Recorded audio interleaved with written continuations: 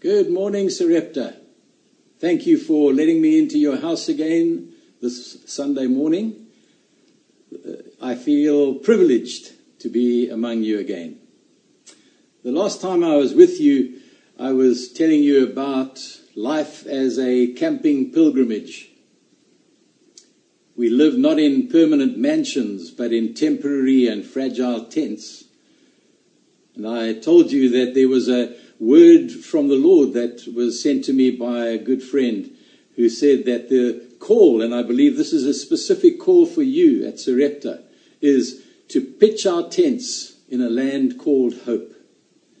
The tent canvas, if you will, is the scope of our lives, our sphere of belonging and influence, family, relationships, connections. Faith is the main tent pole that holds up that fabric. And it is held in place by 4 tent pegs. The first being the presence of God, the second, the love of God, the third, the word of God, and the fourth, the sovereignty of God. And I invited you to spend 3 to 5 minutes a day just meditating on those 4 realities. Just driving them deep into your soul, driving them into your particular hope land. Today I want to take a little more in-depth look at the last of these, the one I called the sovereignty of God. This is the foundation, this idea, this understanding that God is sovereign. It is the foundation for all the others. It bases everything on the single great truth that God is, as the Hebrews call him, the King of the universe. That's what sovereign means, king. That God is not only sovereign, but that he has all that he needs to maintain that sovereignty. He is omni-everything. He is omnipresent, omniscient, omnipotent. That he has all authority. That he rules and reigns. That he alone can create everything out of nothing. That with one flick of his finger, he can move galaxies. That his plans and his purpose will win through. That at the end, every knee will bow to him and confess that he is the King of the universe. There's a real danger going on at the moment that many young theologians are renegotiating God. They're thinking about God as, well, we can shape him, we can conform him to our culture. When I spoke to you last time about the idea of the sovereignty of God, I shared it from a text in Jeremiah, chapter 29, verse 11. Well known. A text that many people quote. I know the plans I have for you. Notice the word plan. Control. The plans I have for you, declares the Lord. Plans to prosper you and not to harm you. Plans to give you a hope and a future. The context of this prophecy is that it happened at the start of 70 years of exile, when it seemed as though God's promise to settle Israel in the land of Israel had been broken.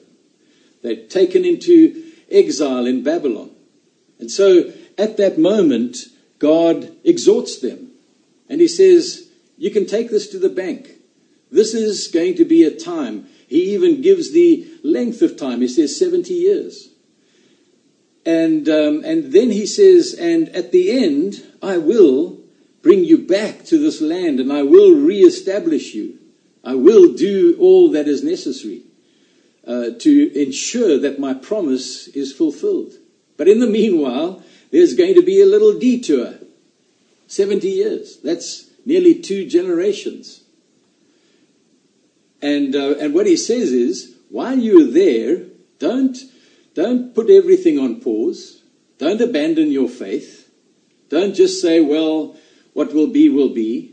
I want you to settle in the land, build houses, plant vineyards, marry, have children, increase, don't decrease. Seek the well-being of the city, because the well-being of that city will determine your own well-being. And so there is a sense in which we are to engage and occupy even while we wait for the fulfillment of the plan. Stephen Covey, when he speaks, writes in his book, The 7 Habits of Highly Successful People, talks about beginning with the end in mind.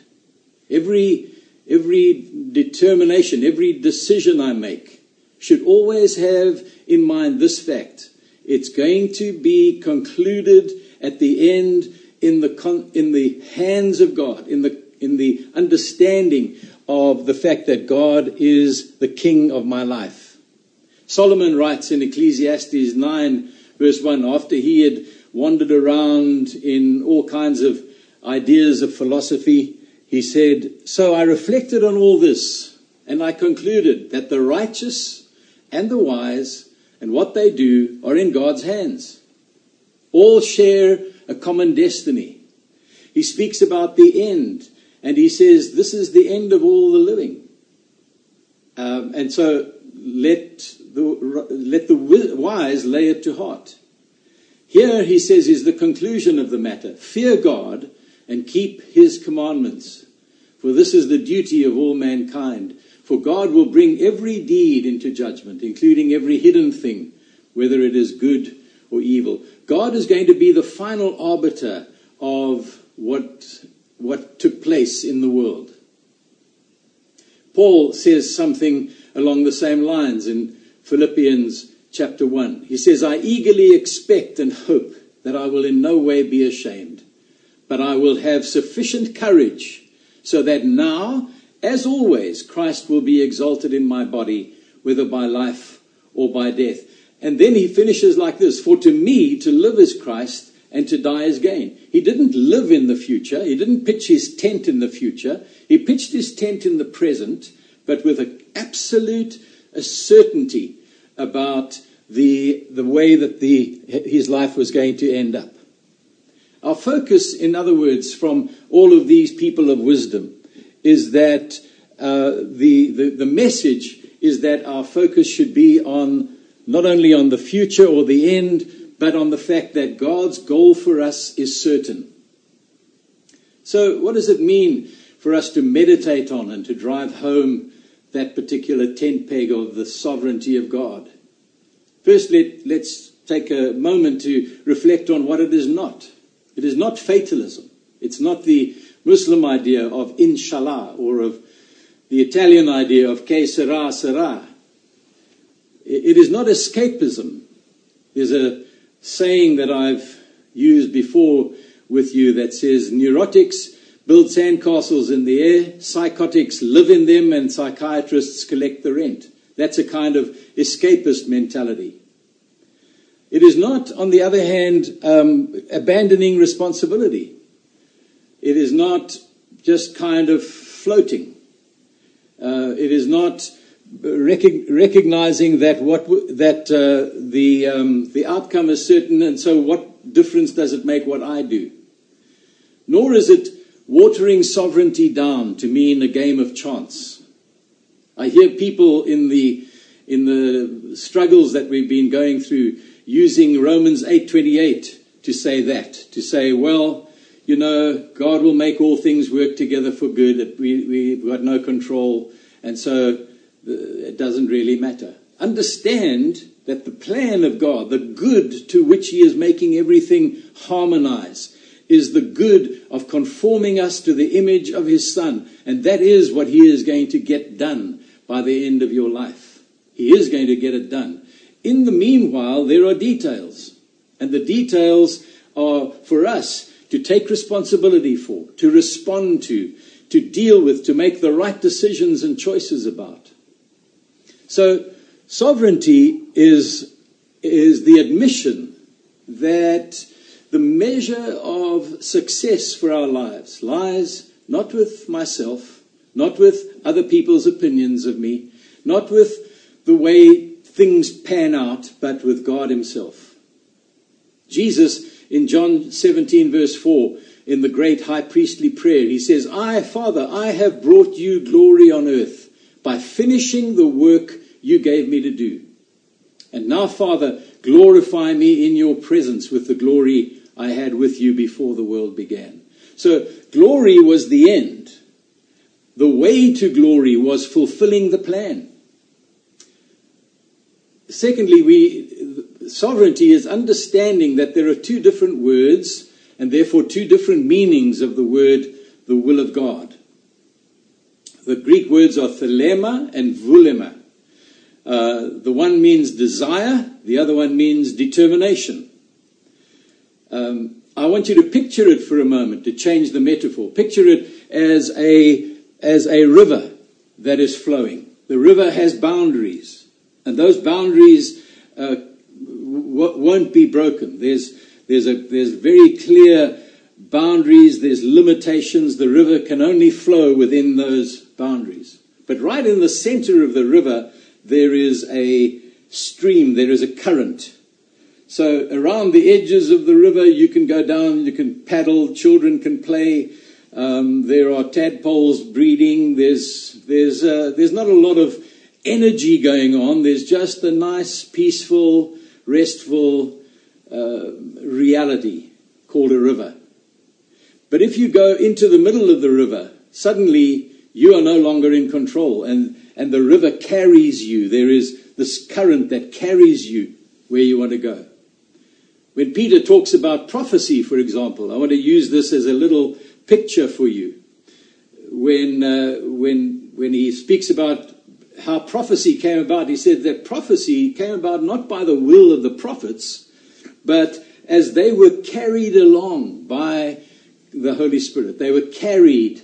They were taken where God wanted them to go. Now, I want you to picture this: a prophet going into the river called the will of God. That's the broad strokes, the thelema of God, the desire of God for your life and for the world. Right in the middle is the vulema, which is the part where God makes very strong decisions, where God is determined about what's going to happen. When the prophet goes into the middle and gets into that current, he is carried, and the Spirit carries him where he is supposed to go. Here's the important thing. While he's in the current, he decides what stroke he's going to be doing. So when we read the prophets, we read everyone from Isaiah to Amos to Habakkuk to Joel and Jonah, and each of them is unique. Each of those books uses a very unique language. The idiom that is used by the prophet is unique to that prophet. Isaiah is called the golden-tongued prophet, whereas on the other hand, Amos is a farmer, and he speaks like rough language, rough Hebrew. Now, both of them are included in the Word of God. And God was very deliberate about, I want Isaiah to express this particular thought. I like the stroke that he does when he's in the current. I want him to express himself, and it will be included in the canon of Scripture. At the same time, Amos is doing the same thing, and God includes him. And so the concepts, the ideas, the will, the purposes of God are declared by each of those prophets, but the style with which they do it is determined by the prophets. And then God goes, that's my boy, and he includes their words in his word, or he makes them into his word. Now, the same thing is going on in your life. You are within the bounds of this, what we call the permissive will of God, the fact that God has boundaries out of which he will not allow your life to drift. He has protection. He has measures in place. There are angelic protectors that will make sure that you don't go over any waterfalls, that you don't kind of go off into a tributary and get stuck. God is overall. He is making sure that you are herded. Like a good shepherd, he is herding the sheep. You will sometimes hear a word behind you saying, no, go left, go left, go left, when you shall turn to the right. And but at the same time, in the middle, while you're going through circumstances and you go, God, why are you allowing this to happen? He goes, it's because I've got the outcome, and so now You exercise the grace that I've given you. Exercise your strength. And as you exercise your strength, I am forming Christ in your life. I am forming a strong character. I am forming resistance. I am forming a strength and a robustness of faith. I am forming you in terms of the way you understand me and the way you interact with me. So understand that while God is micro-focused, he sees when one hair falls off Alan Blackman's head. And so he's a little more bald today than he was yesterday. He sees that. He is not micromanaging it. He's not the one that's plucking the hairs. He's not the one that's saying, okay, we're going to take out 4 today. He is watching over. But he is not controlling those kind of minutiae. Our job is not to understand what can't be understood, but to rejoice in the awareness that God is involved where he needs to be, that he knows our limits, that he knows his non-negotiables, that he will not allow you to be tested beyond your ability to endure, but will, with the temptation, also provide a way to escape. So here are some truths I want you to practice and affirm. The first is God has a plan for your life, that he orders your steps, as Psalm 37:23 says it. That sometimes even when you make wrong choices, if that choice is going to be very serious or lead you into serious harm, God will stop you. At the same time, He is allowing those things to happen that will change you, that will shape you. He says to Saul, the Spirit of the Lord will come upon you and you will be changed into a different person. And then, whatever your hand finds to do, do it because I am with you. God is in control of history. That's the second thing to affirm. He's in control of history. Acts 17:26-28, Paul is preaching to some Greeks. And he says, from one man he made all the nations, that they should inhabit the whole earth. And he marked out their appointed times in history and the boundaries of their lands. God did this so that they would seek him and perhaps reach out for him and find him, though he is not far from any one of us. For in him we live and move and have our being. That is true for nations. It's also true for you. God has established those boundaries, and he says your job in here is to meet me in the middle. Meet me in that place. Understand also that when things are going bad in the world, they are not a loss of control by God. They are marks of rebellion, maybe decay, and maybe in some cases there are some moments of, where the devil is stirring trouble. But don't sweat the small stuff because God doesn't. He's got it. He's got it under control. Fourthly, we're all headed toward the big picture. Understand that. The big picture doesn't mean that nothing will ever go wrong. It doesn't mean that you will understand everything. It doesn't mean that that everything that is happening in your life is kind of fatalistically determined beforehand. What it means is that at the end, when we look back, we will know this. God was there all along, and he has got this every moment of the day. I sometimes say to people, I've got a lot of back pocket questions. I call them back pocket questions. You know those questions that I've got for God, that when I see him, I'm going to pull them out of my back pocket and say, after saying hello, when I get to heaven, I'm going to get them out and I'm going to say, can you please explain? I won't even tell you what my questions are because you've probably got enough of your own. But at the same time, one time I was talking to the Lord about my back pocket questions, and he said, you know what? When you and I get together, you won't ever need to reach into that pocket.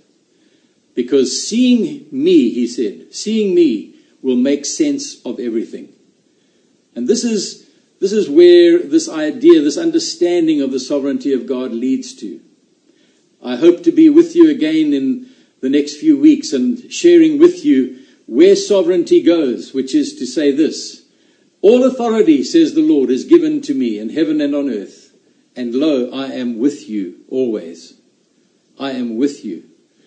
The sovereignty of God brings us back to the second reality, which is the presence of God. But that I'm going to leave for next time. Thank you again for having me. God bless you. I'm going to pray with you now. Father, thank you so much for who you are. Thank you for the fact that you are the sovereign one. You are the King of the universe. You are the maker of heaven and earth.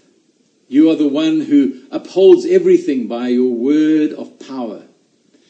And now, Lord, I want to pray that you would come into hearts where maybe there is upheaval, maybe there is uncertainty. And I pray that you would secure hearts in the knowledge that you have got them. You've got them in your hands. Help them, Lord. Help every person in the sound of my voice to drive into Hope Land, this tent peg. God is sovereign. God has everything under control. God is not taken by surprise by anything that is happening, either around us, within us, or happening to us. And so, Father, in the name of Jesus, let your presence come and bring that reassurance to every heart. Inspire us again with hope. Inspire us again to be secure in our tents in the land called hope. In Jesus' name. Amen. Amen. God bless you. And I look forward to seeing you again next time.